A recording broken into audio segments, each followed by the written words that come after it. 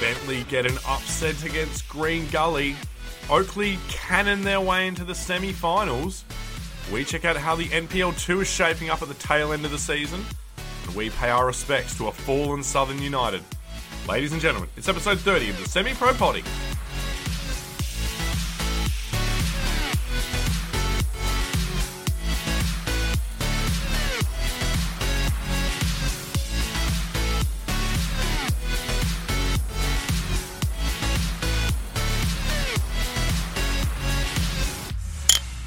Ladies and gentlemen, welcome to episode 30 of the Semi-Pro Potty. I am your host, William Chambers, this week and for 29 weeks preceding it, and for the other 29 weeks preceding this really tenuous intro, I have been joined by my mate, Branson Gibson, who is sitting to my right this week. Branson Gibson, how are you? I'm very well, thank you, Will. How you doing, mate? Very good indeed. Look, we are here at the end of our first week of NPL Finals football as a Semi-Pro Potty podcast duo. Absolutely are. And 30 episodes as well, the big 3-0. What a fantastic milestone of Didn't think we'd make it past stuff. 10, but we've managed to get here. We've cracked on nicely. We have, and we've cracked a couple of cold ones. Mm-hmm. And we'll crack into some of the games from the weekend because this is really the most enjoyable podcast I think we've done because we only really had to cover about 5 or 6 games across the whole of Victoria, which was kind of good. Yeah, quite a few good ones as well. Very good ones. A lot of talking points as well. A lot of interesting discussions to be had, and I am looking forward to it. Excellent. Now we do it every week. Kit bag segment. Probably something we take way too much pride in on this podcast. No, we don't take enough pride. I think what we do is we put far too much emphasis on kit bag and far too little on, actually knowing things about football. So it's a bit of a dangerous scale that we've got here, I think. But look, Branson, talk me through what you're wearing this week. I am wearing a French national team kit. It is the national team kit that they wore at the 2018 World Cup. Nice kit, dark blue. It's got the classic, what is it, that design that Nike went for. The audio waves on the sleeve. Yeah, I mean, it looks good, and I reckon it would look good on its own. The only thing that's a little bit disappointing is how many teams had the same design. I think the Netherlands have a similar one, and Manchester City had it in the Premier League, so that's the only downside. But as a kit itself, quite like it. It's got the 1 star. Only the 1 star because they won their second World Cup, so it is slightly dated in that respect. But, French flag on the back. Their logo's a rooster. Lovely. I quite like it. It's got not a collar, but it's got a button. I do appreciate that. It's a simple, good kit. It's a good kit. Worn by a team that I kind of don't really respect throughout the ages of football. I think, my fondest memories of France as a national team was probably the 06 World Cup. Yep. But purely because, Zinedine Zidane headbutted an Yes. Italian, and that's what we all wanted to do with that World Cup. So I don't really like their team. We were talking to French fans after the Kazan game, and they don't really care about their own team half the time until they get to the finals, and then they start caring. I'm like, you're just a plastic country that gave up a little bit too easily in World War II. Accurate. Yeah. Accurate, brutal, but, I was sort of surprised that their team actually won the World Cup because... Me too. Well, I mean, they've been good for a number of recent years, but then when it's come to major tournaments, they've just kind of not won it. Sort of like the Netherlands. Yeah. Or Belgian, even, good players, but not necessarily, going to win it. But... Yeah, but anyway, moving on from the French kit, because I want to talk about what you're wearing, mate. What have you got on? I'm wearing one of Branson's kits because I didn't really prepare properly this week, so I was at work without a kit, and I wasn't going to run down to, Rebel Sport and get some shitty Juventus jersey or something. So I'm wearing, and I'm always concerned about the pronunciation of it. Is it Eritrea or Eritrea? I think it's Eritrea. Yeah, okay. Anyway, I'm wearing an Eritrea jersey. It's one of the AMS jerseys, which I'm a big fan of. I love it. It's a Gulf nation, pretty much. And it's one of those... It's quite unique, where we're sort of bemoaning the French kit for being a standard Nike template that they kind of made fit for every single Nike team at the World Cup. This is unique. It's lovely. It's got it's a tricolour stripe down one side of the jersey. Beautiful colour scheme. White predominantly, green, red and blue. Bit of a gold badge on it, which is, I believe, off of the flag. Yeah, coat of arms, sort of like a branch and a wreath or a tree. Yeah, it's great. Good kit. And I mean, generally speaking, you and I are quite big fans of AMS, simply because, as you said, it is something different. It's not off the template. Some pretty, not necessarily outrageous, but some different designs. Some are more outrageous than others. But, you know, the other thing I like is the green, red, and blue on the sleeve yeah, as well. Nice little bit of piping there. Big fan. So that's pretty much kit bag done. Let us turn our gaze towards what was a pretty cracking round of elimination finals. Yes. So the two games that we had were Oakley versus Hume and Green Gully versus Bentley.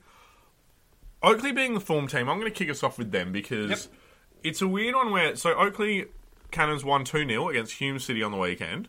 And on paper, you go, yep, that's right. You know, that's Oakley unbeaten in what was like 16-odd games. Yep. Going into an elimination final against Hume, who I think played midweek as well. They've done some good cup runs this year. Won the Doherty Cup. Still in the FFA Cup. Correct. So they're sort of a formidable opponent when it comes to those one-off elimination games. Oh, yeah, pressure situation. Yep.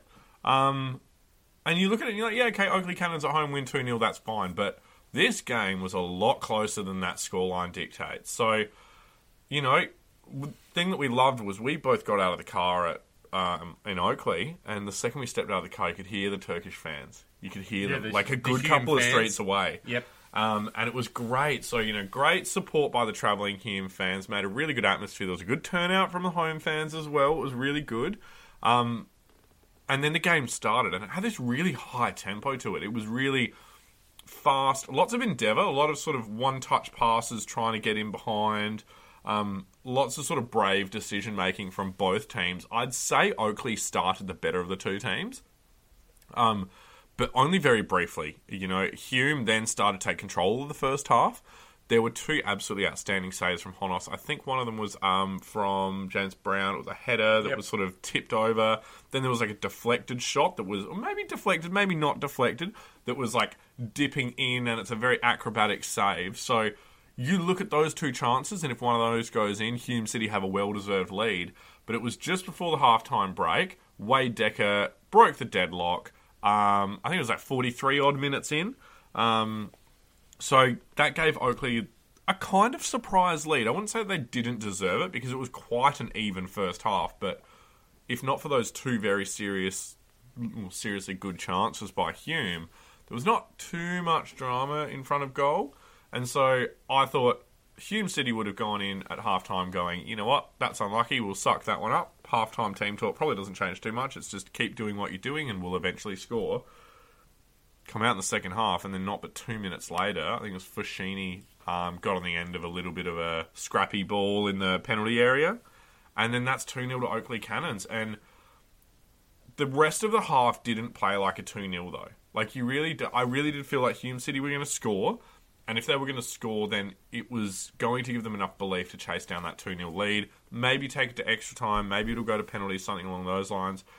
But Oakley did absolutely everything they needed to do. You know, they kind of broke up play. It got a little bit tetchy there for a bit. There was a yellow card. I can't remember who to for Oakley, but you look at it on the replay. At the ground, I thought it was fine. It's a shove behind play. So the ball, I think, has been cleared up the line, and then one of the Oakley players pushes the Hume City player like pretty close to the face behind play, and you're like, I've seen it given a red before, but I'm kind of glad it wasn't. And that could have changed the dynamic. Oakley would have been down to 10 if that was a red. But, you know, it was a really good end to the game. I think it was 7-odd minutes of injury time because the Hume City goalkeeper was injured for a good 5 minutes of the second half. Yeah, and he ended up coming off as well, I believe. Yeah. He was replaced in the end.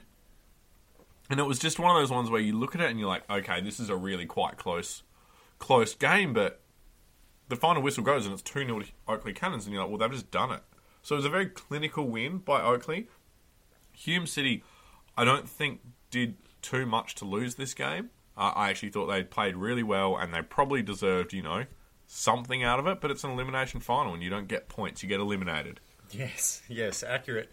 I don't know. I feel like the second goal really kind of put the game to bed. I know you said that like it didn't really feel like a 2-0 game, but watching it, I don't know. I think mainly because Hume kept playing. Well, yeah, but like, you know, Hume, as you said in the first half, they created a bunch of chances, but from my perspective, watching the game, once it was 2-0, you go, nah, this is over. Yeah. It sort of felt like, I know people say, 2-0 or 2-goal It's the lead. most dangerous scoreline Well, in yeah, football. but I've never really sort of agreed with that. Like, I see the logic behind it, but, you know, from this game's perspective, I thought the 2-0 lead make it seem like there was a huge gulf that Hume had to overcome to get back into this game. And, you know, we saw in the first half and for most of the second half, they struggled to score. So I struggled to see how they were going to get 2 goals to tie it up. Yeah. You know, like, and that's where I think the 1 goal would have given them belief, maybe. Well, exactly, and it could yeah. have done something, but it just didn't. It didn't happen on the night.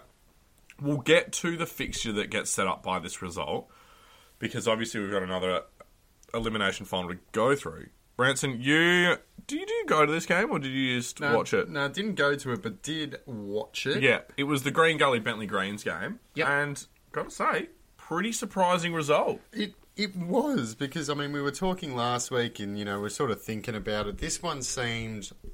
Well, Bentley have been sort of nowhere the past few weeks, you know. Their run of form is almost the exact opposite to Oakley. Oakley coming in, 16 games undefeated. Bentley had not looked good. And, you know, coming into the finals off the back of a 3-0 thumping at the hands of Avondale, in which they looked basically lifeless. You know, there wasn't not a lot from that game that they could take out of in a positive manner. So you're looking at this fixture. I think we were both talking about it last week and going, you know, Green Gully at home, right to roll. And we both quite like Green Gully. So the result here, obviously, is surprising. I mean, the first thing was the game was played in absolutely beautiful conditions. Saturday, the weather was on day, point. wasn't it? Absolutely. I know it wasn't quite spring yet then. It was like the last days of winter, but Yep. that was a spring day. Yeah. That was glorious. Yep, so sun was out. Everything was great. Gully, I thought, started the better of the two teams. They had most of the early chances. You know, all those danger men that we sort of talked about, Kamara, Salmon, Fletcher, all had chances. I thought Gully probably deserved to have a goal. They looked more threatening. Bentley, though, a peach of a goal late in the first half, gave them the lead heading into the break. I think it was Daniel Steins curled in a shot to what I thought was against the run of play. I mean, Bentley had looked sort of threatening a little bit, but Gully, I thought, sort of controlled possession more and sort of controlled the tempo and looked more dangerous. They looked more likely. But obviously, you know, a goal right before the break, not ideal for Gully. Bentley, I reckon, would have been more than happy to take a lead into the break. They almost doubled it straight out of the blocks in the second half. A chance, I think it was only 30 seconds in, that was well saved by... I've forgotten the Green Gully goalkeeper's name off the top of my head. Jared Tyson. No, it's not. Jared Tyson. That's the one. I think it is. Anyway, he made a good save. If it's not, mention us on Twitter. We get things wrong every week, so it's just becoming like a bit of fun. Absolutely. I think it's him. Anyway, that I thought was Bentley's second best chance of the second half. Their best chance didn't come until later, but after that, again, I thought Green Gully controlled the game. I thought they had better passages. They had probably too many specific chances for me to break down and talk about every single one. But they had a combination of Salmon, Kamara, Fletcher. I think Brennan had a shot in there as well. A lot of players looking threatening, but I don't know what it was. Sort of similar to the Hume game, I thought, where they just couldn't find a way through. They had a moment where I think it was Yankovic for Bentley, one of the defenders. He really stepped up. He had a huge moment midway through the second half where he made 2 blocks on the goal line to deny Gully. I think there was like a strike from range that he blocks, and then it fell to another Gully player who then had another strike that he then headed away. So Great. For a defender to make a double save on the goal line was crazy. I think it was only a few minutes later, a red card for Bentley looked like it might just sort of change the game a little bit as well, reduced to 10 men. And from there, you're sort of thinking, all right, here we go. Gully have been controlling the game. Now they have a man advantage to go with, you know, what I thought was control of the game. But it didn't really come through. They had a whole bunch more chances. I thought Kamara had a really good one. The Bentley keeper came streaming out of the box. Kamara got there first, sort of had a first-time shot from range, empty net that went wide. Bentley, though, as I mentioned before, they had 2 good chances. Their last one, Lambertidis had a shot. Well, I don't know if you'd classify it as a shot, but with about 5 minutes to go, perfect chance to stitch it up. Sort of a cutback, cross the goal, wide open net, and he sort of muffed a shot from the cutback when all he really had to do was tap it in. It was one of those ones where we say that you and I could have finished it, and we genuinely could have. Yeah. We also could have done it. Absolutely, could have done exactly the same thing. Whereas the ball's sort of rolling across him, and he goes to right-footed, and then he just sort of mistimes. It looks like it comes off his heel, so you just go, "That's a little bit semi-professional." That's a little shit. Yes, absolutely. Tempers did also flare late 2 red cards. Kamara, your boy, was shown a red card late on. And Bentley hung on for the 1-0 win. It's a pretty surprising win. Like, I think the result, when I saw it, I was surprised because their form was terrible. It was away. And they've just done enough. It's a really interesting one where, obviously we'll get to the games in a bit, but it's one of those ones where I can't see Bentley going through next round. Like, I cannot see them. Well, we sort of mentioned it last week where, form and, the hot tip, so to call it, would be Gully beating Bentley. Like, that just seemed like it was the logical thing to happen. But, Bentley, sort of similar to Heidelberg, in the title race, where it's like, old faithful, been there, done it before. When the chips are down, they come up with it. And I think to sort of sum it up, for Green Gully, when they were attacking, things just sort of weren't falling their way. Sort of similar to Hume, where whether it was a good save or, like, a little bit of an unlucky like, bobble of the ball that doesn't fall your way. Yeah, or, a bad touch or a poor touch that sort of diffuses the dangerous chance, or even like a shot in a dangerous position where they just don't make contact as well. Alex Salmon had a whole bunch of chances, whether his shot was blocked or scuffed or whatever. I mean, they just couldn't make the most of them in the end. I mean, they had more shots and they had a ton more corners, which sort of showed in terms of balance of play that the ball was down their end. But, I mean, for Bentley, they didn't have too many chances, but the ones they had, they took, apart from Lambertidis, but it turns out it didn't matter. You don't get goals for not taking chances. A goal is only as good as the mentality you have when you take the shot. Right. And Bentley had one mentality more than Green Gully. Does that make a lot of sense to you? Not even Because it doesn't make a lot of sense to me. It makes no sense to me. But it's late on a Monday night, everyone. But what this does mean is we have got semi-finals locked and loaded. Woo! And this is a goodie because I think there is a dead rubber in this semi-final, and that is Bentley versus Heidelberg.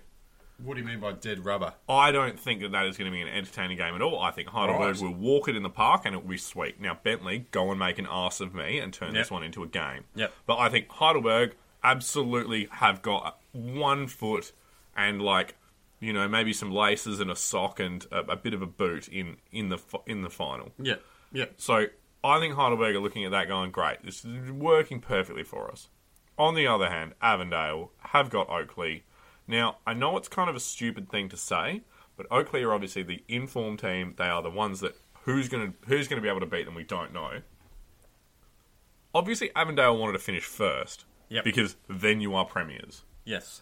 But it's now kind of like they are now getting stung in the tail because A, they finished second, which is heartbreaking as it is, but by finishing second, it means they have to take on Oakley, which is like the highest ranked team, the most informed team to meet in the finals. Yeah, well, the final system here is a little bit weird, where second faces the highest remaining team. So, like, we really didn't know. It wasn't like, in the AFL where you sort of had the bracket and you can sort of line it up and sort of see who's going to play who. I reckon it'll be interesting. The Avondale-Oakley one, I mean, we'll talk about it more in the preview, but Avondale were the last team to beat Oakley. So Oakley have won 16 or 17 in a row now. Avondale were the last team to beat them. And to be fair, I don't know if they should have... Well, we were at the game, the 4-3. I don't know if Avondale should have beaten them, but I thought Avondale played poor that night and then lost on a last-minute winner. So, I mean, I don't know. It'll be interesting, that's for sure. It will be interesting. It will be interesting. And obviously, there's been a lot of talk of Avondale throughout the week with the whole leaked documents thing on Twitter, which, we can't really go into because you work for Avondale and it's something that we just sort of, there's a lot of he said, she said, no statements really been made by anyone, and it's nothing concerning at this stage for mine, but what it is it's a distraction. And, the last thing that I think you want ahead of this is a distraction. And, for Avondale to... I think Avondale, like you sort of said then, Avondale on the day, very capable of beating Oakley. But it's just a bit annoying that day happens to be the week after there's a bit of a, sort of a club, not scandal, but a little bit of attention the club probably didn't want upon it. Yeah, well, Avondale, so for those who haven't seen, a document was published during the week reportedly showing the entire wages of all the Avondale players, every one of their senior players, and all of their senior staff and their under-20 staff. Yeah. So I know you said that I work for Avondale, so I can't say too much about it. I don't believe the document is real. I have no idea as to that. I don't think anyone really knows for sure whether it's real or not, but, Avondale have that image of being like the money club. So, I just don't think see it's something a problem, like that come out, but yes. It'll be interesting to see. Like you said, how they bounce back. The chips are down. We saw in the Heidelberg game, the chips were down and they collapsed. Late on in the season, the chips were down a whole bunch of times when they had a shot to try to clinch the title. So it'll be interesting. It will be interesting. And you said it as well. We'll go into it in more detail in the previous section. Yep. So let's jump ahead because we did have some WNPL. Yep. So the really sad news that we have to report is that Southern United lost. Very sad. But they did do something quite miraculous. And they did concede 4 goals. And that took them over the 200 mark for the year. So they have... Is it a goal difference now of 202? Or goals against? Goal difference of -2. Oh, actually, that's a really good question. I'm not sure. Allow me to bring up the table. I think it might be goals against of 202. 'Cause goal difference of over 200 in a league of 28 games? They only scored 4. Okay, yes, so they conceded 202. But their goal difference was -198. So let's be honest, that is not much better. No. South Melbourne scored a remarkable last-ditch winner in the 93rd minute. This was lovely. Big scenes there. Beat Heidelberg, so it was a good little bit of a derby there. A little bit of spice. It was a finals preview. Yeah, it totally was.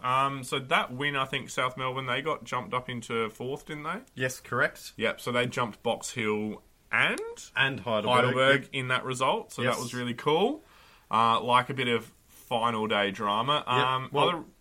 Painful for Heidelberg as well because it looked like it was destined for a draw, and I believe a draw would have been enough for Heidelberg to make the finals. Had that result stayed the same. Late goal, big drama. Yep. Well, I think Joey Lynch was on the mic for that one. It was quite cool. Uncertain. Yep. Uncertain. Yeah, I'm not. Cannot confirm.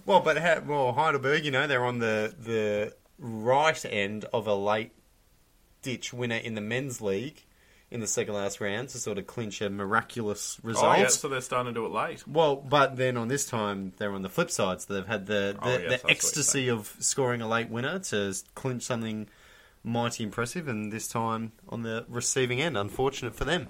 Oh, well, good riddance. Bulleen, they put 5 past senior NTC. Geelong Galaxy scored 2, but it was to no avail against Calder, who decided to put 6 past them. Calder are just, the best team in the league by quite a distance. Bayside 3, Alamein 1. Box Hill 4, Southern United 0. That was the big result of the weekend for those of you who really care about Southern United. Did we mention it last week as well, how Southern United, there was a statement made around Southern United and... Well, no, I think that came out this week, so that's what I was just going to bring up. Yeah, cool. So we've often been thinking about it throughout the year, but they are reducing the size of the WNPL, I think, back down to 8. Yeah, well... And the 2 franchises who will drop down and not be coming back up is Southern United and Senior NTC? No, Geelong Galaxy. Geelong Galaxy, yes. Geelong Galaxy and Southern. Yeah, so I'm pretty sure that all the licenses were just up for review at the end of this season, and so obviously Football Victoria have had a look and decided that Southern United and Geelong Galaxy, for whatever reason, we don't tick know. The box yet. Yeah, don't fulfill the requirements. I mean, imagine if we were the people who set what the rules were, and we were like, okay, yeah, they finished dead last 2 years in a row, but they did concede over 200 goals, so that's good for the league. And we also think they have the best kit, Yeah, so that is a required element. The clubs are not, as far as I'm concerned, the clubs are not folding. The clubs are just going down division. State League One. Yes, State League One, yes. So I believe that the statement said, they're open to re-enter the league at some stage, but 2 teams will not be coming up. And I think it makes sense given the golf in class of some of these teams. So, there is just a big jump from the top to the bottom, and I think Southern United being dropped is not too bad. Geelong Galaxy, it's a weird one. Probably distance is not their friend there, but, I think what it does is it just means that there's less clubs in the WMPL at the top, but I think what it means is that there might be a little bit more quality in the WMPL. Not to besmirch, the names of Southern United, but no one wants to go out and leak 10 goals a week. It doesn't make you a better footballer. It doesn't make your club better. It's not great for anyone. No, and I think Senior NTC survived because they are a development squad of some sort. So that's probably the thing that saved them. And, Southern United, 27 games, 27 losses, 4 goals for 202 against. You can't really... You can't argue with that. And as you said, just about the same last year. So hopefully though, they'll be back and we'll see how it goes. There's still promotion relegation, isn't there? In the NPL? No. No, there isn't. Nope. Terrible. No, so Southern got relegated from a league with no relegation. Oh, man, and yet Central Coast are still in the A-League. Yes. What a shame. Yes. Let's jump to NPL2, though, because we've got a little bit of drama going on there. Yep. Not drama, but just like a bit of a wrap-up, because we don't go into it enough. No, well, things are heating up. So last week was the second last weekend of NPL2 action, so they're heading into the last round this weekend, so that'll be mighty tasty. Yep. You're going to keep going? Well, we got the NPL2 East and the NPL2 West. Which one do you want to talk about, mate? I'm trying to think. I'll make the decision for you. No, because I want to. Which one's St Albans in? St. They're Albans in the West. Yeah. Go through. Yeah, because St Albans has got. I think the West is the right way to look at it because it's got our boys, Moreland Zebras, who are our boys, are they? I think they are. We like zebras as a animal and a mascot. Yes, we did say that. Yep. Go run us through NPL2 West, my friend. All right, NPL2 West. So, as you said, St Albans, they currently sit on top. They had a huge win on the weekend against Werribee City. The Bees led 1-0 at the break, but 2 goals in the second half saw the Saints secure a crucial win, and it's crucial because it means they are now 2 points clear of the Moreland Zebras, our boys, apparently. Yes. So they are on top of the league, so they're in line for automatic promotion. The win also means that they are guaranteed to at least make the playoffs, so they can't drop down to third. So if nothing else, they will face off against an NPL2 East team for the playoff on the final day, which would be very exciting. Anyway, Moreland, they are still a chance to finish top, but things are very sort of iffy with them. So they are 2 points behind St Albans. I think they're only 3 points ahead of Werribee. So they're a chance where they could finish on top or they could fall out of that playoff spot altogether. Werribee's lost to St Albans. I mean, that puts them behind the 8 ball. Things are outside of their control now if they want to make the playoff final. So we'll see how that goes. At the bottom end of the table. So this I like the bottom end of the table. The bottom end of the table's good. Well, the bottom end of the table in this instance is quite weird. So what they're doing this year is they're transforming next year, the league, so it's completely linear. Yeah, so we're not having an East and West division. No. So they're creating an NPL 3. So to do that, I think it's the bottom 4 teams from the East get relegated. The bottom 4 were relegated. The bottom 4 teams from the West get relegated. They go on to form the NPL 3. I think 2 State League teams come up. So it's 10 in NPL 2. I know this is a stupid thing for me to say in episode 30, but how many teams are there in the NPL? 14. 14, yeah, great. So 14 Are they going to do 10 and 10? I Or believe are they going to so. do 14, 12 and 10? I believe it'll be 14, 10, 10. Yeah, because that would make sense. I think 10 is a good number. Oh, no, Because- maybe not, actually, because that'll be 12. No, it'll be 12. Yeah. 14, 12. 14, 12. Terrible at maths. We know this all year, but But that's kind of good because I reckon you've got a top 6, you've got a top 6, and then you've got top 4 what are the top 4? for like playoffs and finals and shit. Gotcha, sorry. You looked absolutely No, spent because then I mentally. thought you were saying that the top 6 survive, because that's what it is. The top 6 of the East survive, the Yeah. top 6 of the West survive. And so you said that, I'm like, yep, great, you're on point. And then you said the top 4. I'm like, what top 4? You're like, what? I'm like, is there a third league? Anyway, yes. So the bottom end of the table, so the Victory and Ballarat City confirmed going down. They will be in the NPL 3. Then it's a big battle. You got Geelong SC and Brunswick City, who are both... Which is a weird one because Brunswick City, like, they were in NPL not too long ago, were they? No. Yes. They were Sorry, last- yes, yeah. they were. Sorry, Yeah. is what I meant. Yes. And worded it poorly. So they will face off with each other. Sorry, again, lost my complete train of thought then. So confused as to my yes, no. Anyway, so you got Geelong SC taking on Brunswick City. They're both currently at risk of being relegated, so whoever wins that will survive. Whittlesea Rangers are also in danger of being relegated. So 2 of those 3, Geelong, Brunswick and Whittlesea, will go down. The winner of the Geelong SC and Brunswick City game will survive. But jumping back up to the NPL 2 East, William. Look, Eastern Lions, they look pretty much set to finish on top, clinch promotion, which will be good. And it's sort of like promotion, but not promotion. It's sort of there or thereabouts. So they're going up automatically. Yep. Correct. 3 points clear, second place, Bulleen.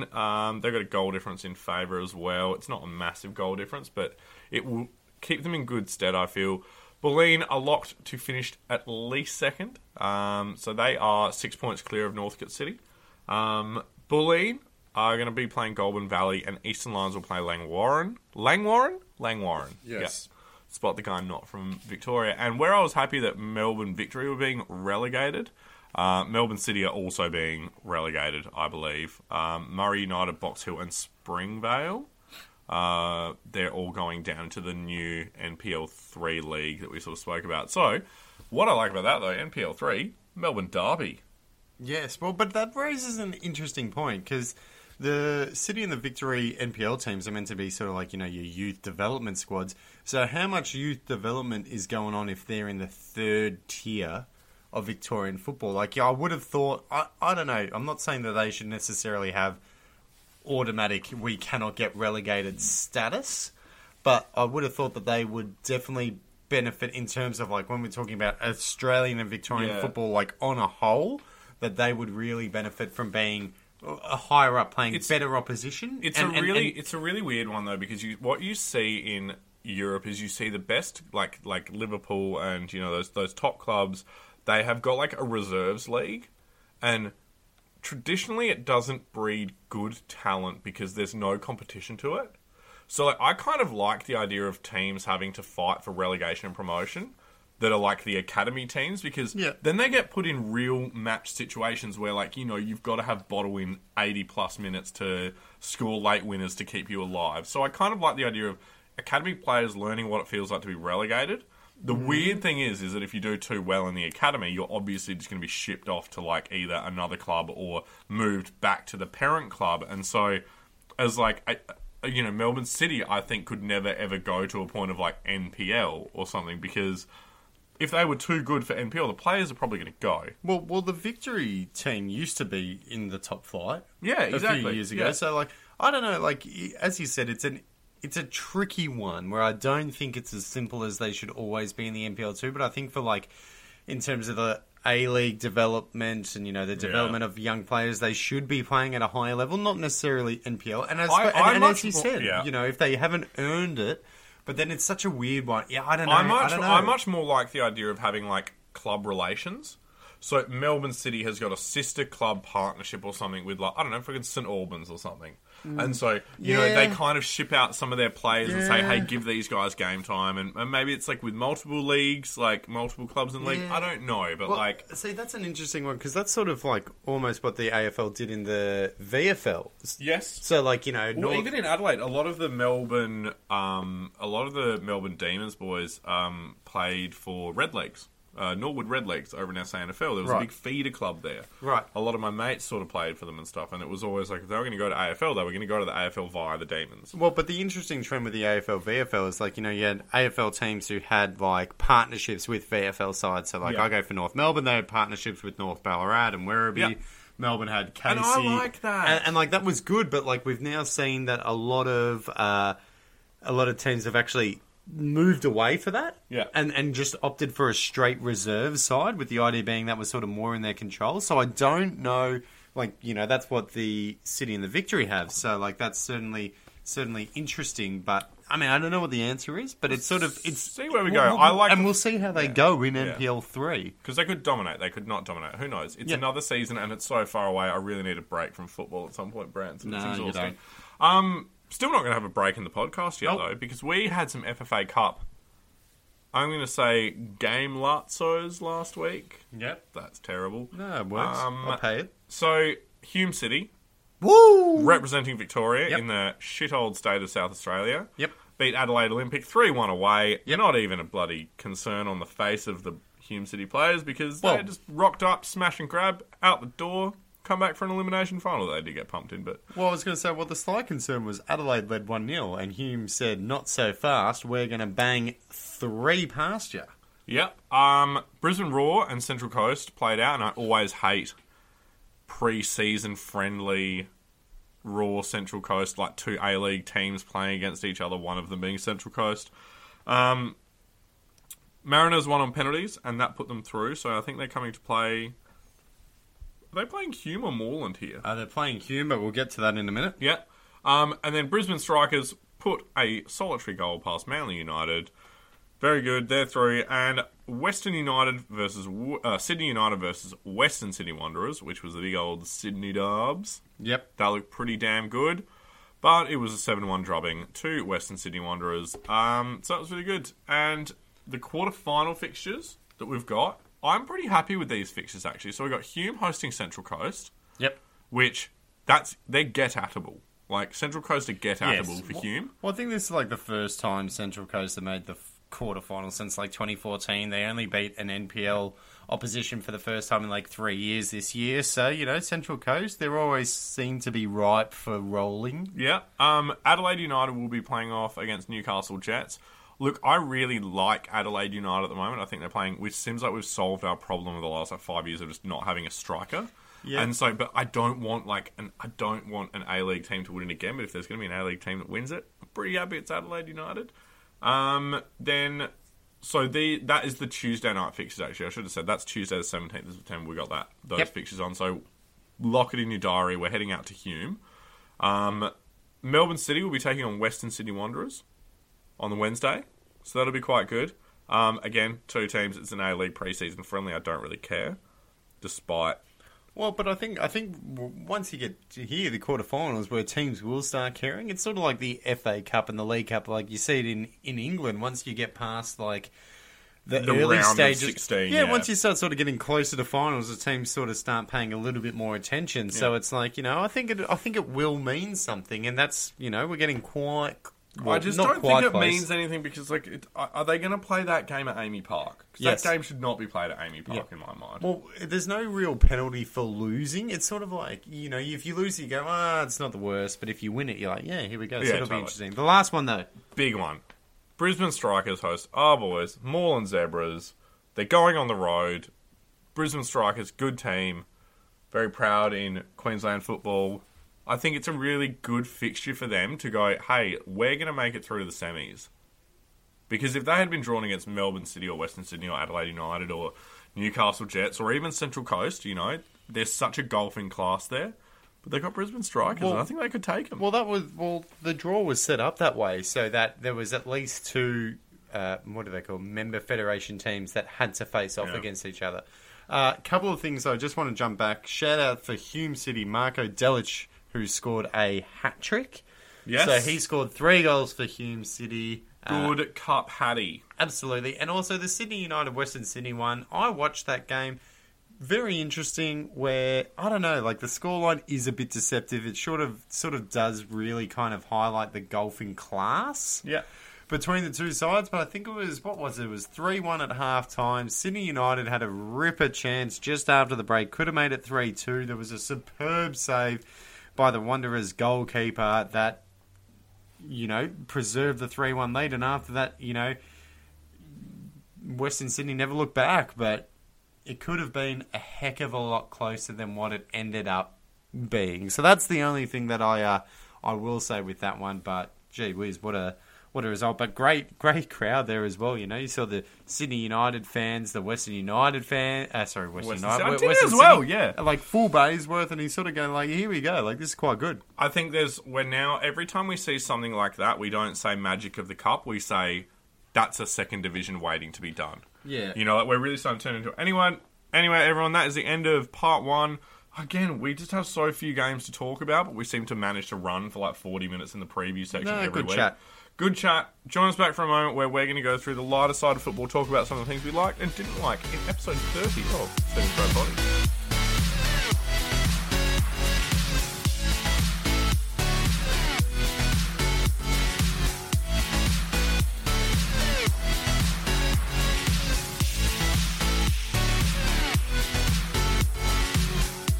Ladies and gentlemen, welcome back to part 2 of episode 30 of the Semi Pro Potty. We're going to loosen the belt, sit back in our chairs, relax, and talk about a little bit of football from around the globe that made us smile, made us cringe, made us cry, made us, I don't know, any other sort of adjectives you can think of. Got one? Not one that's appropriate. Were you going to say wank? No. Okay, good. Glad. Yeah. No, that's not... Well, I didn't mean... In terms of the one that I had was inappropriate. I meant I didn't have an adjective that would fit the situation properly. Yeah, well, wank is one of them. So there we go. I've got to say wank 3 times on a podcast. I'm very happy with that. Great. That's so semi-professional. We go through it every week. What do we see from around the world that was a little bit shit? Branson. Well, so you mentioned around the world. The one that I saw takes us to Nigeria and to Ireland. So... Classic, you sort of see this all the time where fans tweet or people tweet out, at clubs, who else, like celebrities, whatever, saying, oh, if I do this, what do I get? How many retweets to get a date to my prom with you? Yeah, or likes or whatever. Anyway, so a fan tweeted to Irish club Cork City asking for a trial. He asked how many retweets he'd need for them to give him one. So the fan was in Nigeria. The club, Cork City, said that he would need to get 50,000, and the guy got it. He got it. He got 50,000 retweets, and now... Did he buy them? Because I recently showed you the trick lately where you can buy Twitter followers. Yeah, you can. No idea. But they're now genuinely bringing him over for a trial. Cork City are. So... He got it, and they've put out tweets saying, hey, yep, this is happening. We've DM'd him, we've sent him an email with details on, how we're going to help him with his visa, all this sort of stuff. So it's... that is quite good. So I it's like genuinely that. happening. That's good football there. Yeah, but you see then you go, wow, amazing. Yep, I had one. I really liked Football Federation Victoria, FFV, for those who are on brand. Or just Football Victoria, FV. Is it actually? Yeah. Oh, shit. Either or. Yeah, okay. Anyway, again, 30th episode. Yeah, interchangeable. They changed the location of their rewards night. And it's like a week, 2 weeks away. And I'm like, how can you what happened that a function venue at 2 weeks out went, no, we can't have a function there? And it seems to be a very semi-professional change. We're going out to an Essendon car dealer or something. It's like a hotel out in Essendon. And they changed it from Docklands, wasn't it? Was it some sort of snazzy thing in Docklands? And it's now at Hyatt Place, Melbourne, in Essendon Fields. You go, wow. Yeah, it's not really putting Melbourne on the map, that place, is it? By the airport. So I thought that was a bit semi-professional. Branson, What else have you got? I saw something during the week. It was an awkward goal celebration. So pretty much a player, can't remember his name or what league it was in or what team he was playing for. Absolutely. Anyway, moving on. So he scores a goal, right? Scores a goal, runs over to the crowd after scoring, jumps the barrier, runs over to the crowd, finds his girlfriend/wife/partner. She comes running down and they have a hug, have a kiss, and you go, great, cool, whatever. Beautiful scenes, touching moment. Turns out, though, that the goal was ruled out for offside. So as he's going and doing this, the players continued and players going on in the background as the guy is hanging out and chatting to his girlfriend and giving her a kiss. And then the thing that's sort of like double whammy, so scored a goal, kisses his girlfriend, ruled out for offside, then looks like a bit of a wanker, celebrating with his girlfriend. They showed a replay. The goal also should have counted.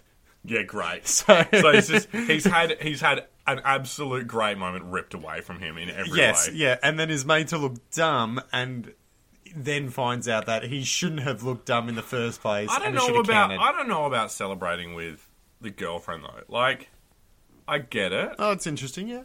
But you're out there with 10 other of the boys, and I'm assuming this goal was scored on a Saturday.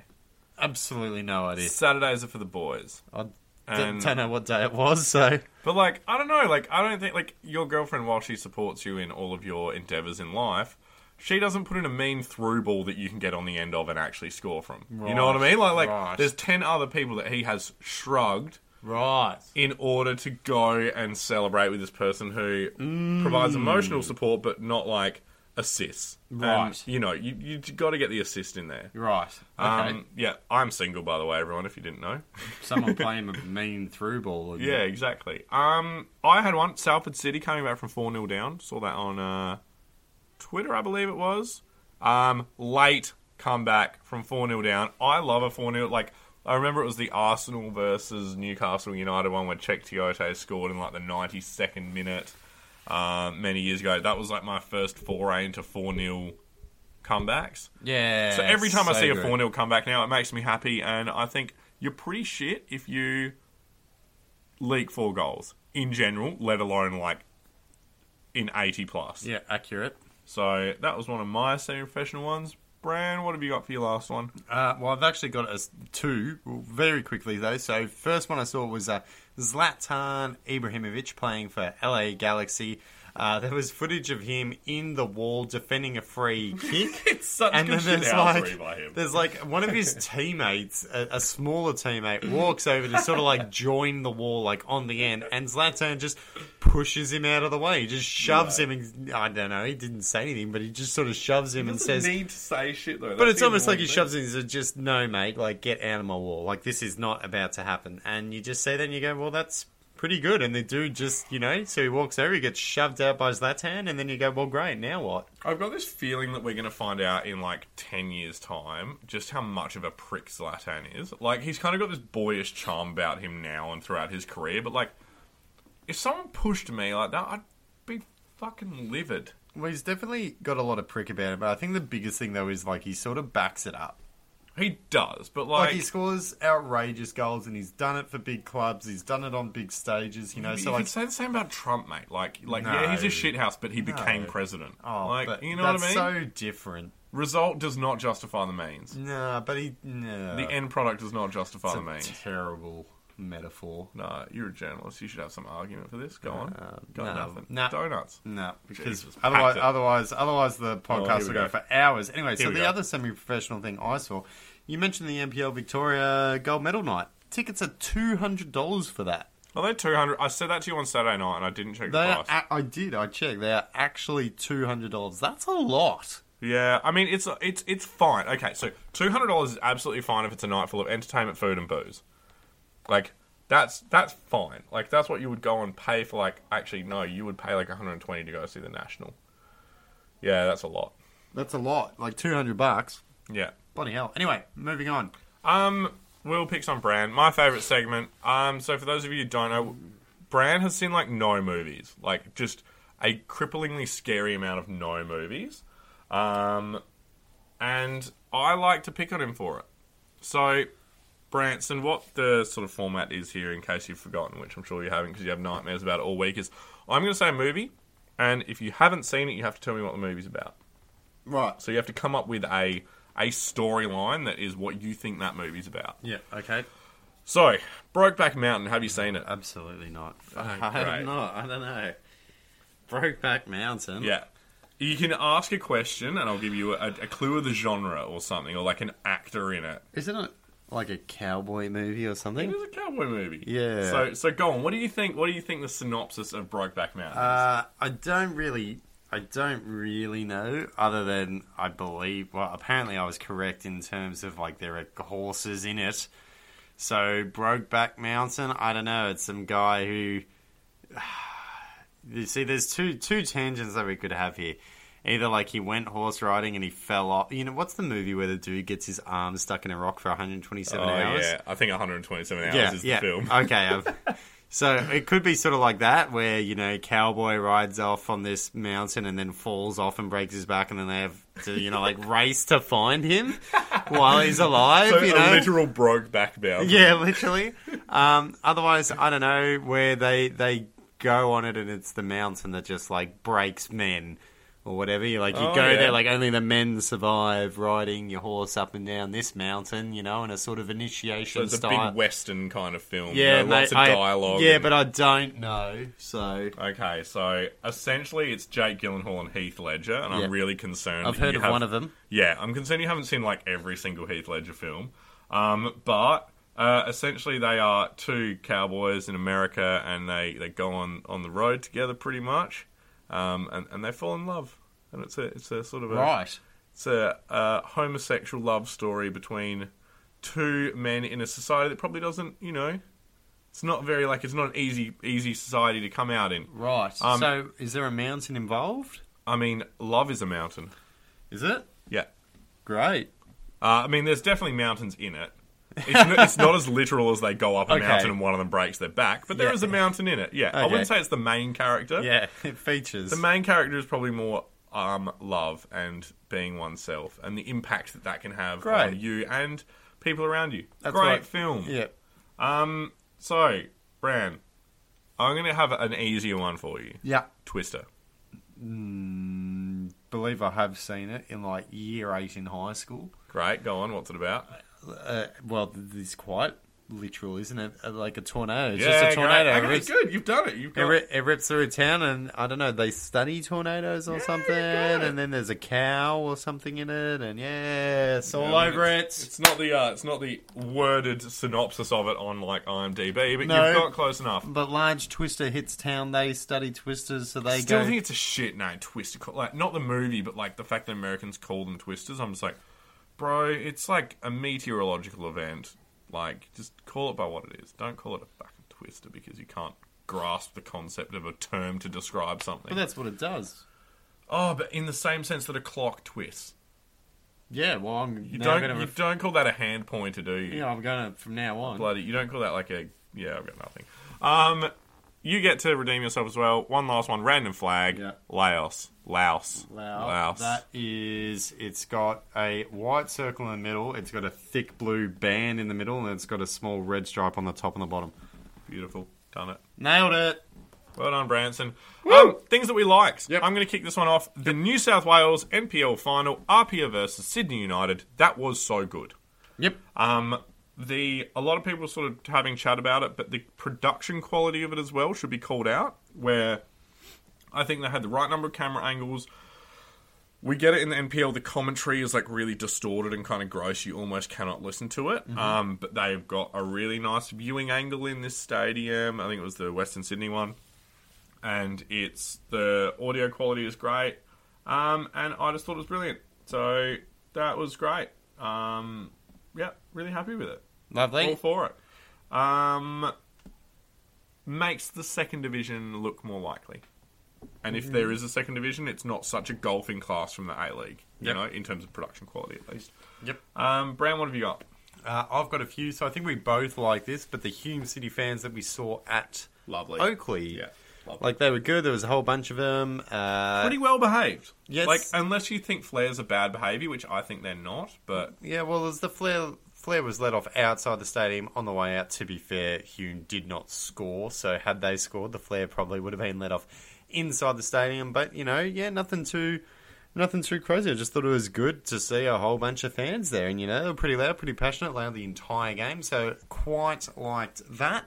Another thing that I liked was Union Berlin promoted to the Bundesliga. They got their first win in the Bundesliga. They beat Dortmund. So, if you don't mind, not a small scalp to get. No, absolutely. Up you go, and you beat them, and it was amazing scenes because the stadium was absolutely packed. It was jam-cracker full of people. Sea of red, absolutely fantastic. Very interesting stadium where Union Berlin play as well. So it's got a 22,000 person capacity. Of that 22,000, only 4,000 seated.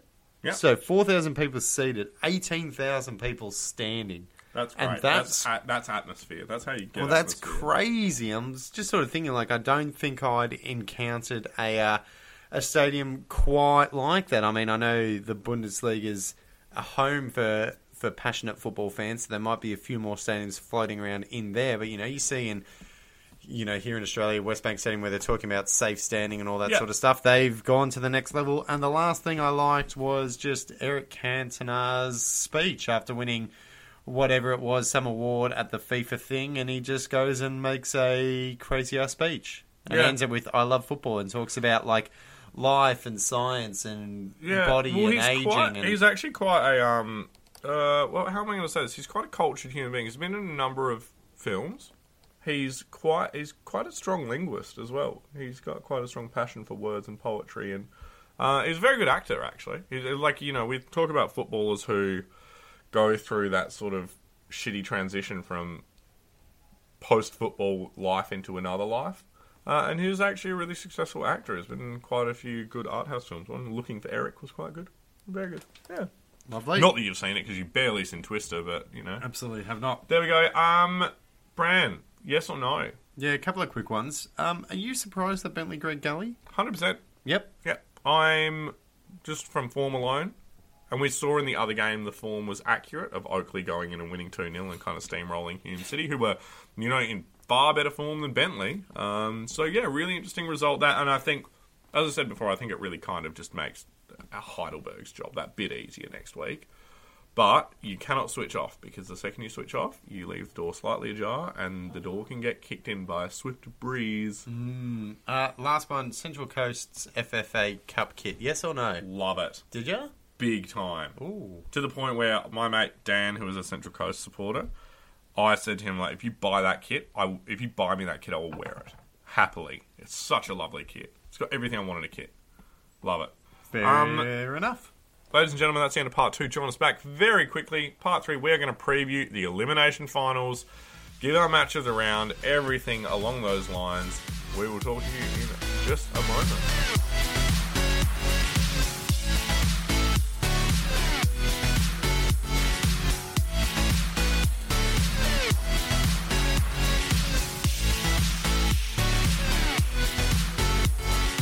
Ladies and gentlemen, welcome back to part 3, the preview section of the podcast. We've not got a lot of games because we're at the pointy end of the season. Branson elimination finals, Saturday, 2 o'clock, Avenger Park in Parkville. Avondale will host Oakley. Oof. Big game. Very big game. Who are you tipping? It's very interesting because Oakley, for mine, are, we're looking at form off the park and everything and, momentum and all of that. Cannot look past Oakley for that. They've just been unbeatable over the last, couple of months. So I'm looking forward to that for the prospect of, if Oakley win it, I won't be shocked. But then also Avondale on their day. They made the final last year. Yep. Bit of heartbreak. Atone for it this year, maybe? The script is written. I think, realistically, whoever wins this one is probably going to be favourite for the final the next week. Purely because I think it's a harder path to get through. What are you thinking? Are you quietly optimistic? Are you sort of packing it a bit? I don't know. I think Avondale will win, but I really would not be surprised if they didn't.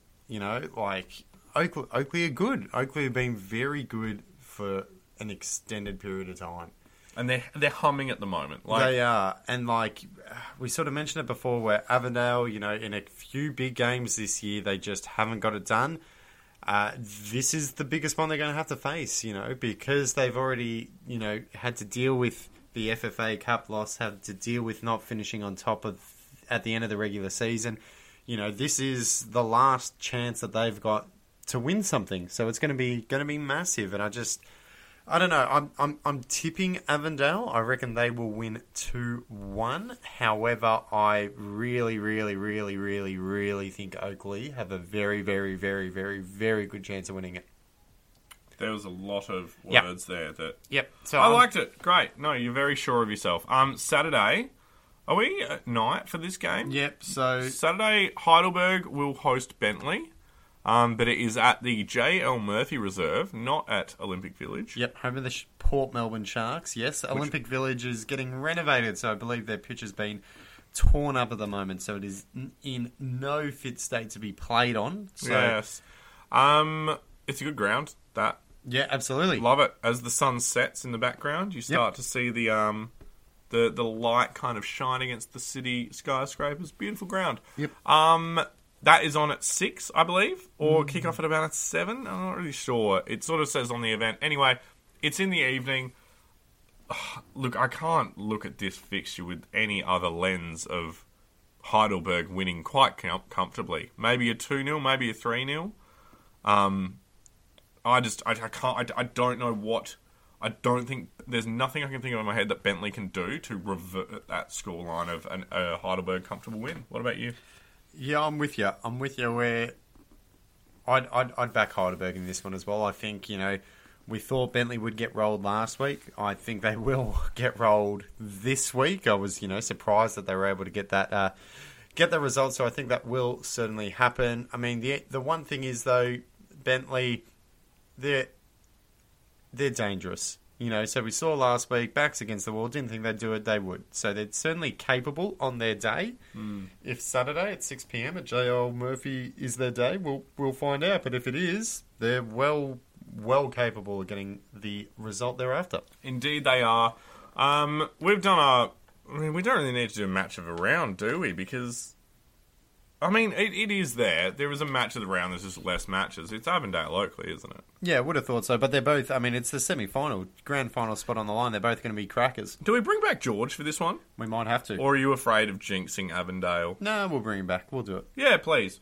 That'd be great. There are also some WNPL and some NPL 2 East and West finals on. We just haven't seen them published yet, so we just don't know what they are, so we'll tweet them. Well, there's no NPL 2 finals because they've got the last game of the season coming up. Yes. But the NPLW, yes, they haven't confirmed the times and the dates for the finals, I don't believe, so we will tweet them. that. Yeah, we'll tweet them. Ladies and gentlemen, it has been a pleasure for the 30th time this year. Branson, I can't believe we made it to 30. I'm very proud of us. Proud of you for sticking with us through 30 as well. Really, really surprised by that. I'm your host. I'm on Twitter and Instagram as @Chambershire. Branson Gibson, you are on there as @Branson Gibson, I believe. And @Gibbo36 on Instagram or something. Yeah, that's it. We are collectively on there at @SemiProPoddy. Woo! Send your hate mail to that, pretty much. We'll get back to it promptly. But see us at games this weekend. Definitely come to that Saturday afternoon fixture, Avondale versus Oakley. It will be a cracker. It's been an absolute pleasure, Ron, to bring you episode 30 of the Semi-Pro Poddy.